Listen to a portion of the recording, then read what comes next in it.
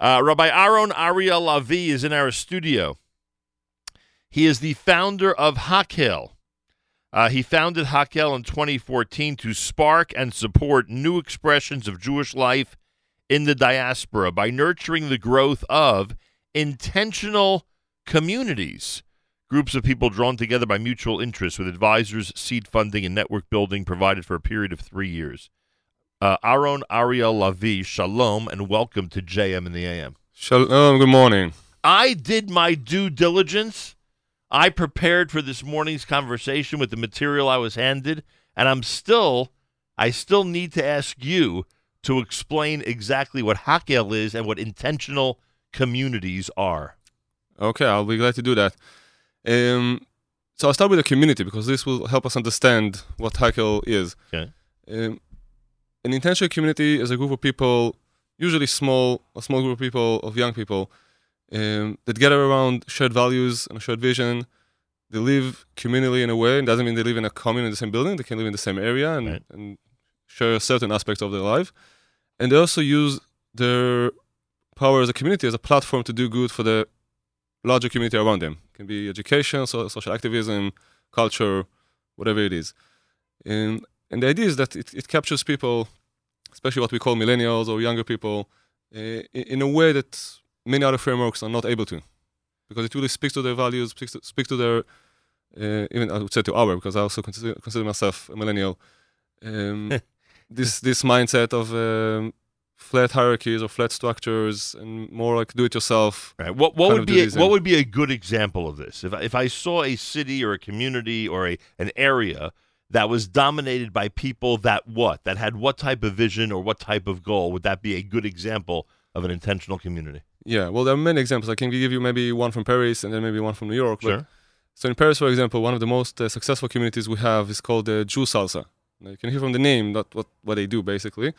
They take music and dancing and culture and use it as a way to revitalize Jewish life in Paris. And now they have also communities in Marseille and Lyon and Brussels. And for people who would have no Jewish connection otherwise. Exactly. The idea is that many younger people are no longer attracted to the traditional structures. If it's synagogues or JCCs, or it's not because anything is wrong with them. It's just a different mindset, a different culture, a different generation. But many people tend to interpret this distancing as a sign that people are no longer interested in Judaism itself. Right. But what we see in Jew Salsa, for example, or many other communities we have around the world, right now we have about 120 communities in 36 countries. So you can see it catches fire. It catches in many, many different places.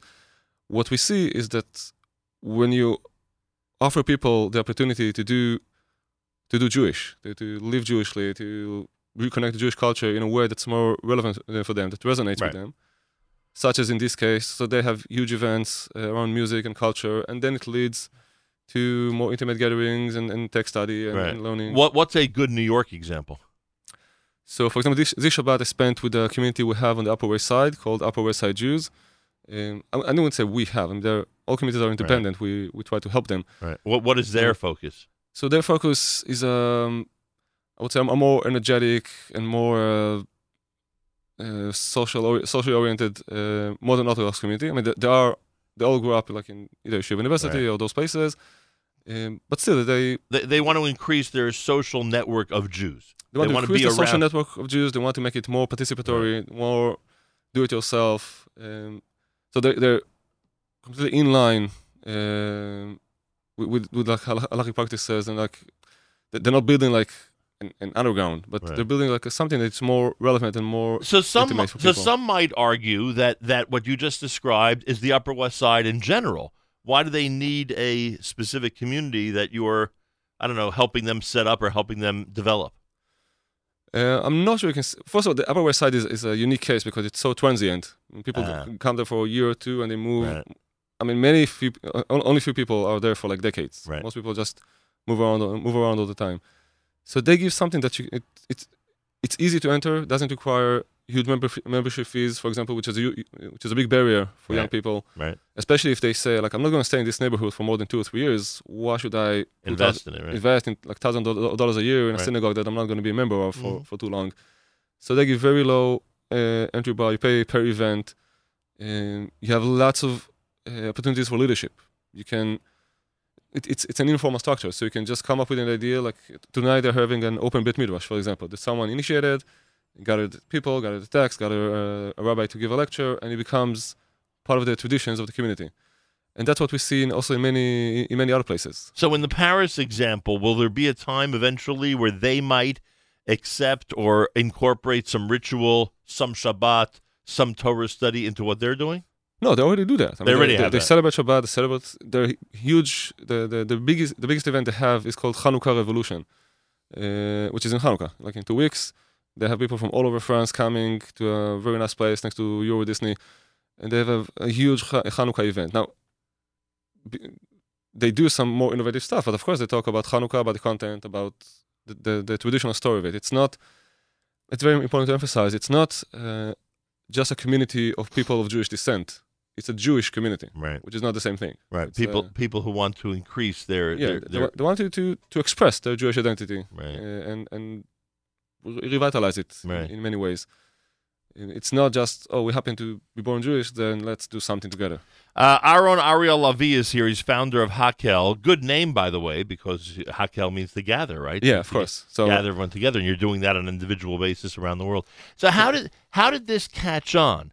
Like I'm trying still to understand exactly how this works and why this would be such an important thing to develop in a community. I would think that each community individually would have the opportunity, with a little bit of leadership and a little bit of initiative, to incorporate lectures, to incorporate Jewish music events, to incorporate, whatever it is they're looking for. But it sounds like what you're telling us is that without the Hakel umbrella, or at least the push that Hakel gives them, they wouldn't be as effective. Yeah, I think that's true. First of all, as you said, Hakel comes from the word kehila, Right, together. from pasuk, To be together. to gather the people.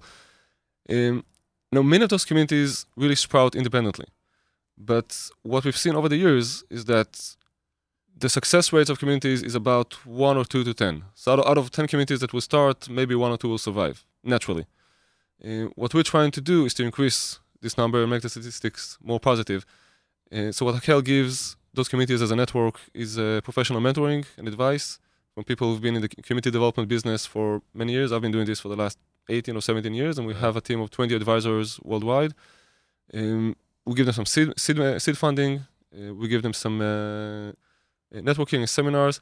By the way, the whole project is in partnership with the Israeli Ministry of Diaspora Affairs, which also brings like the Israel flavor and the Israel diaspora connection. Right. Well, now I'm getting it more. Without you guys, a lot of these events would be one-time events, and they would die out afterwards and would not have any lasting effect.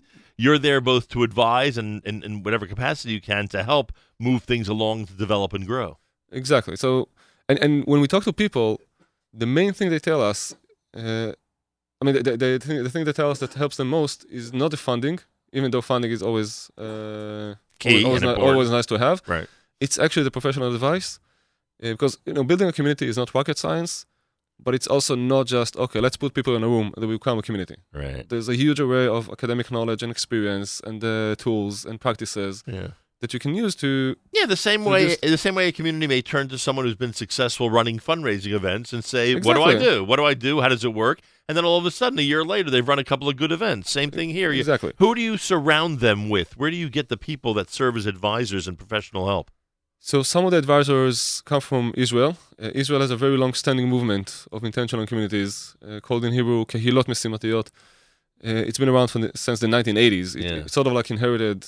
But now it seems to be getting bigger, because the impression is that Israel feels an even greater responsibility in the position they're in now to help the diaspora. Yeah, I don't help. I think that collaboration or partnership is the word, because To partner with that. Israel is no longer at the point that it's like this fledgling new state that needs every dollar it can get to survive. Israel is an OECD country. To some extent, our economy is doing even a bit better than America. But I'm Israeli, so I'm biased. I don't know if that's. No, it's the 8th most powerful country in the world. It's not like we still need help in many aspects, but we have a lot to give back and create this partnership. So many of the advisors come from the Israeli movement. People have a lot of experience in creating those communities. Some of them come from the United States, some come from Europe, but basically it's professionals. And do they travel? Does someone like yourself and others travel to these places? Yeah, most of the advisor work is done online. Right. but at least once a year they will visit the community because there's nothing like seeing the place with their own eyes and talking to people and seeing what's going on. So you've had a major effect here in the eastern part of the United States. Other parts of the United States as well? Yeah, in the United States we have something like 45 communities from the West Coast to the East Coast.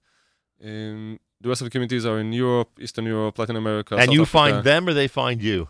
So sometimes we find them. Like we look for example, like Habon Dror, which is a local, like a national youth movement in America. So we came to them and then we start working with their alumni on creating long-term communities with people who've been to Habon Dror and want to continue. By the way, the project is very pluralistic. So we have people like Orthodox on the Upper West Side. We have also people like from secular communities in Habon Dror. So sometimes we find them, sometimes they apply to us. We get applications online. And what we see that besides the advice and the funding and all that, one of the things that is most significant for them is to actually be part of the network, not just to get the direct support. I mean, for example, think of a community in Vienna, in Austria, which is a big city, but in terms of Jewish community, it's pretty small. It's on the periphery of the Jewish world. So for them to be connected all of a sudden to communities in Melbourne and New York and Chicago and Argentina and all those places, and they gather once a year in our annual conference. The next one is going to be in Israel in March, and they meet one another on Israel trips, and they have local seminars and have webinars, and and Facebook and all that. So all of a sudden, you feel that you're part of a global network, and that you're not alone. And Hakhel is in every city you just mentioned. Yeah, and many more. We are, as I said, we have 120 communities. By the end of the year, we hope to get to 140 in 36 countries and 6 continents, basically. Is it difficult when you're dealing with certain communities where you might think it's better for them to consider moving to Israel as opposed to building the community where they are? Well, that's a very good question. Some places in the Jewish world are very small, and there is a critical mass that if you go below it, it's very hard to actually maintain a sustainable Jewish community. But what we see is that most young Jews are actually moving towards the big cities. They're actually doing the opposite move of their parents' generation, which moved from the big cities to the suburbs. Right. Now people are moving back from the suburbs into to the big cities. Right. So and that's everywhere. That's everywhere. It's not just a Jewish phenomenon. Right. It's a global phenomenon of people moving back into the big cities. Mm-hmm. So that's one thing. In general, Hakhel is not like we do not.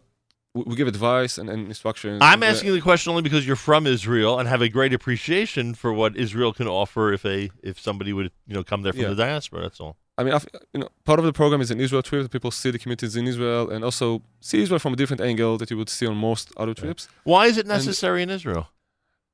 Isn't there plenty that's offered to communities and people in Israel that would serve that need? Why do they need Hakhel? No.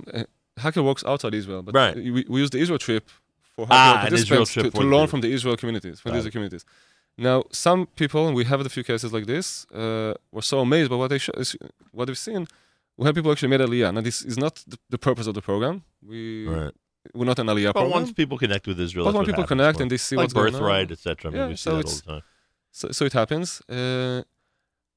Eventually, in the big Jewish vision, having everybody in Israel is a great thing to have and a great dream.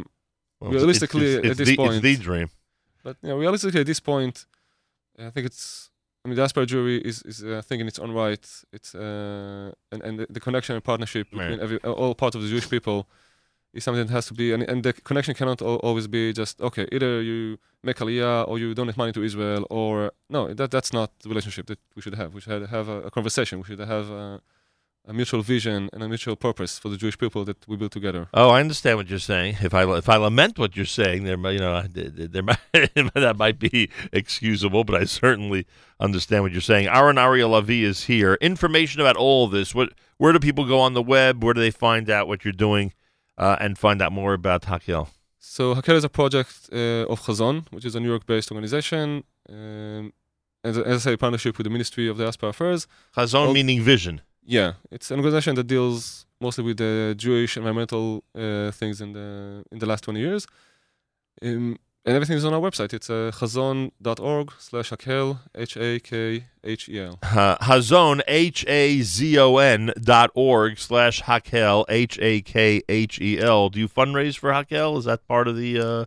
Yes, actually, our agreement with the ministry, which again is an arm of the Israeli government, is that we work on a matching fund basis. So they've committed $3.6 million for 5 years, and we need to raise the rest. So every donation we get is actually gets multiplied by the Israeli government. And information about that is on the website as well? Can people donate there, etc.? People can donate on the website, and they can also reach out to us if they want a more substantial relationship.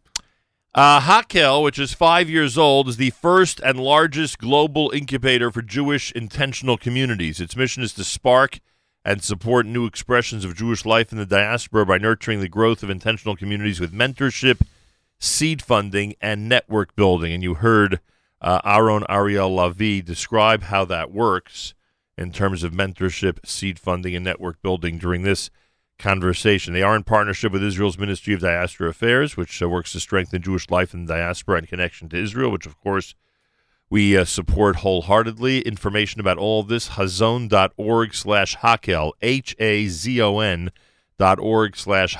HAKHEL. You can find out about the hundreds of communities that they are servicing, and you can find out how you could donate and be part of the support that Hakel continues to need in order for the government to help them continue its mission.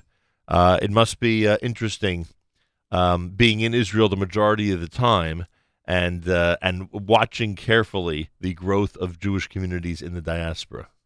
Well, it's fascinating. As an Israeli, I grew up, I'm Sarba. I grew up in Israel. Right. You know almost nothing about the Jewish diaspora. You know there's some Jews in America, but that's pretty much all you know. You never knew there was a second Seder. Right. Yeah, for example, I never knew there was a second Seder. I never knew many things that happen here. And, when I started coming to America, and I come here quite often, you see, there's this is its own Jewish culture. And it's something that we need to celebrate. It's something we need to learn from. No question about it. And it's something we need to use as a base for the growth of both Jewish tradition and Jewish ritual, frankly. And I'm sure that's continues to be two of your goals. Tadar Rabah, thank you for joining us here Thank this you morning. very much. Chazon.org, HAZON.org/Hakel, HAKHEL. My thanks to Aaron Ariel Lavi, who leads this unique project. Information about it go online, and of course, they welcome your donations to help keep the growth of diaspora Jewish communities as a priority. More coming up. You're listening to a Monday morning edition of JM in the AM.